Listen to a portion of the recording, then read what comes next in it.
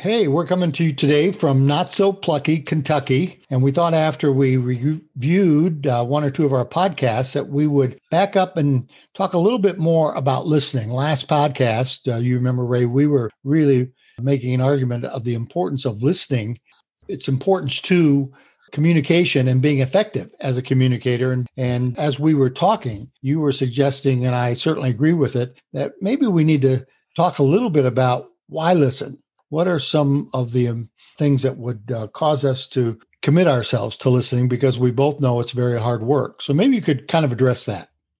Okay, Bob, great.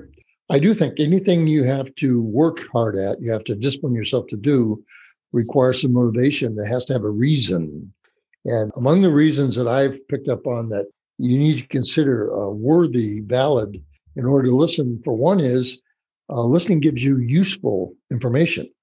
When you listen effectively, you get information that has high utility. Now, a lot of people listen in a way where what they get is tedious, not useful, unproductive information.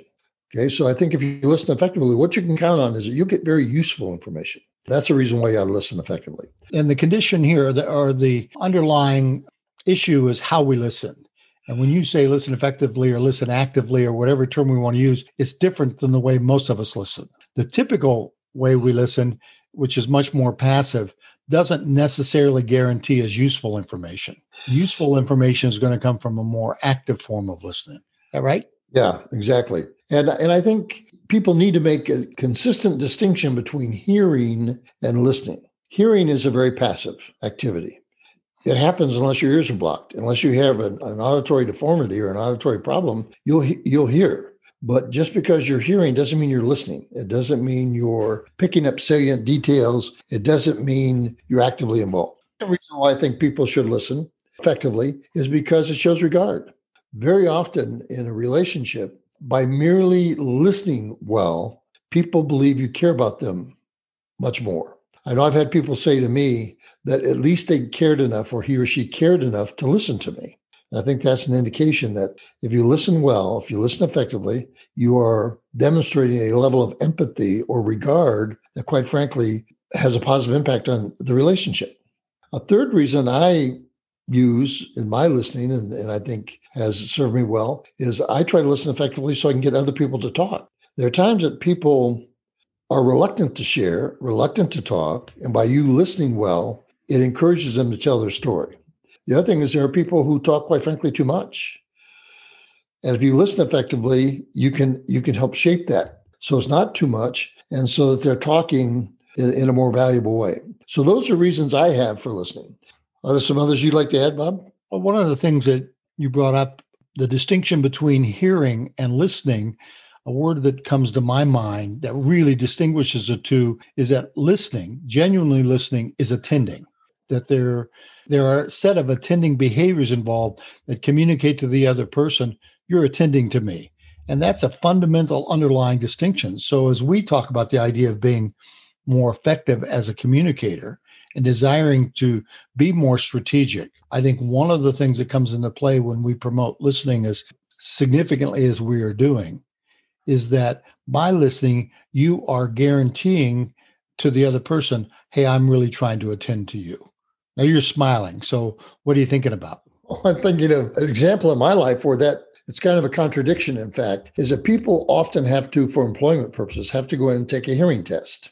And it's only to check out the quality of their ears, where they're picking up sound. And yet many people turn that into a listening test because they become very active. They bear down. They'll squint their eyes and they'll really put some pressure on themselves, pick up those little sounds in the distance so that they can pass this test. Well, they've actually turned a hearing test into a listening test. That's the difference between the two for me. Hearing is very passive. If I were to sit there and not care one way or another where I picked up the sound, I would be hearing it. But if I'm really bearing down, if I'm really working at it, if I'm really trying to make sure I don't miss anything, then I'm actually listening. So I was smiling because I think very often in our lives, when we've had to take those tests, we've actually turned them into the listening that you and I are referring to. Yep. Listening more than just hearing. In fact, as you were sharing that, I was thinking about an exercise I often used in my classes, teaching at the university, the name game. And what I would do with a group of 25 to 30 students is I would go around And starting with the student on my left, I would have that person say their name, and then the person next to them say the first person's name and then their name. And then we would go all the way around the room. And immediately students would start saying, I'm not good at names, or I don't have good memory, or I can't remember. And I would say to them, this is not an exercise in memory. This is an exercise in listening. And it really just comes down to how much you're going to pay attention and how much you're going to attend to what people are saying. And it is a case of being very attentive versus just simply relaxing. Yeah. Yeah, that's a good exercise. Well, now, one of the observations you made, and we talked a little bit about, was the notion of ROI of listening. And that's maybe a little bit different than why we should listen or the purpose of listening, of what are the benefits of listening? What's our return on investment? And again, this whole episode, or at least most of it, we're trying to make an argument of, hey, it's worth it. Sometimes we just say, it's just almost too hard to listen, or as people really get at it and try to do it, it's not as easy as they thought. And so they're saying, I'm not sure there's a big enough payoff at the end for me to really invest in this kind of effort and energy. Well, one of the sizable payoffs that I've realized over the years is that when you listen effectively, when you genuinely commit to the active role of listening to other people, one of the things that happens is you get all kinds of positive points in perception. For example, if we were to ask our listeners to identify 3 people by name who they consider good listeners, whether it's family members or friends or former faculty or coaches or whomever, but they have to identify people based only on the attribute that they're a good listener, effective listener, and then have them identify traits, view ways they view these people, all 3 of them in common. The most often traits that come up are, I trust these people. I love these people. I think these people are wise. I think these people are knowledgeable. I think these people are honest. Now, to me, that's a rather fascinating outcome for listening, is if I choose to listen effectively, people give me all kinds of points in those very important personal attributes. I know as a former therapist, people ask their view of me on occasion, and I got this same feedback. Oh, I really trust Dr. Husband. I really trust, I really think he's honest. I really think he cares about me. I think he's very wise. Well, I don't know if any of those are accurate exactly. And these people didn't know me. They only knew me 1 hour a week, and they were giving me all of these points. Well, I think that's a byproduct of effective listening, that people believe in you. They see you differently. It changes the perception of who you are, and it almost invariably impacts the relationship positively. Mm-hmm.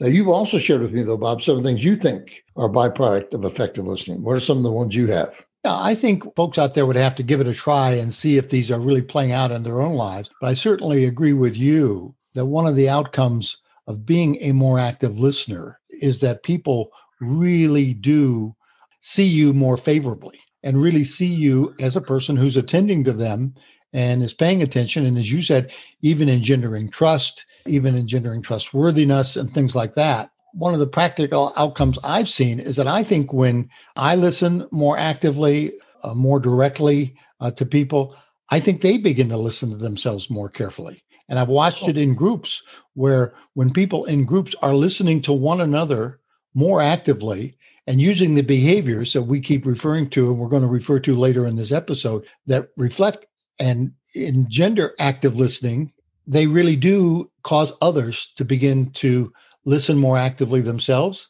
cause others to begin to listen more carefully to what they're saying, not only to what others are saying, but oftentimes when you raise a question, is this what you're trying to tell me? And the person says, oh, no, that wasn't what I was trying to say. They actually begin to think, I need to be more clear in what I'm trying to communicate to other people. One of the other things I've found is that in groups, when you create a situation, an environment, when more people are displaying more active listening behaviors, the group itself, maybe surprisingly, but I would say not unexpectedly, becomes less argumentative.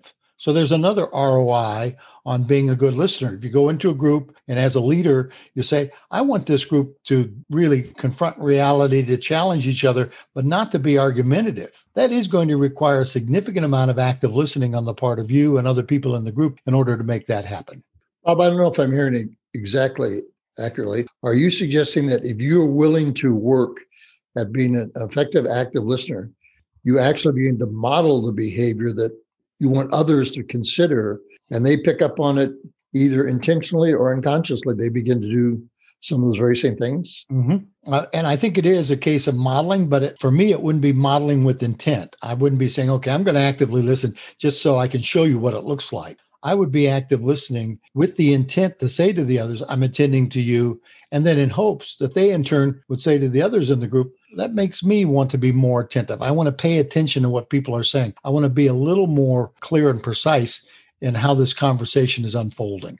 Yeah. So I think that's another ROI on listening. Bob, one of the things, I call it a fun fact that I picked up in preparation for our comments on listening, was one of the dilemmas in listening for the listener is the rate of speech that people speak. One of the things that I find fascinating is that we, on average, speak at about 150 words per minute, research tells us. Now, that can vary regionally. I mean, maybe in the Northeast and New York, where they talk so fast, that might be upwards of 160, 170. Maybe down south, somewhere deep south, Louisiana, might be down around 80. So there's some variance in there. But we speak at on an average of 150 words a minute. We listen at 80% comprehension at 500 words per minute. So what that does is it leaves 350 words per minute to feel like you're wasting time, to tune out, to lose your sense of presence. And I think that's a natural dilemma that people don't think of. That one of the reasons why we have difficulty listening is that in truth, people aren't speaking fast enough. We can listen much faster than people can normally speak. You know, I'm smiling and almost on the verge of laughter, Ray, because you remind me of one of our very loved uncles and aunts who used to engage in an activity where when they would come and visit, one of them would start speaking and the other would start speaking simultaneously to the other person in the room. And they would just speak and talk and talk and talk. And you referred to it as synchronized speed speaking. I've always thought about that. But I didn't judge that to be an effective behavior, but I had to laugh because we both encountered it and we loved them so much. But nonetheless, it was a habit that they got into. And I think that in particular, synchronized speed speaking didn't work quite as effectively as they might have thought it would. So anyway, that was just...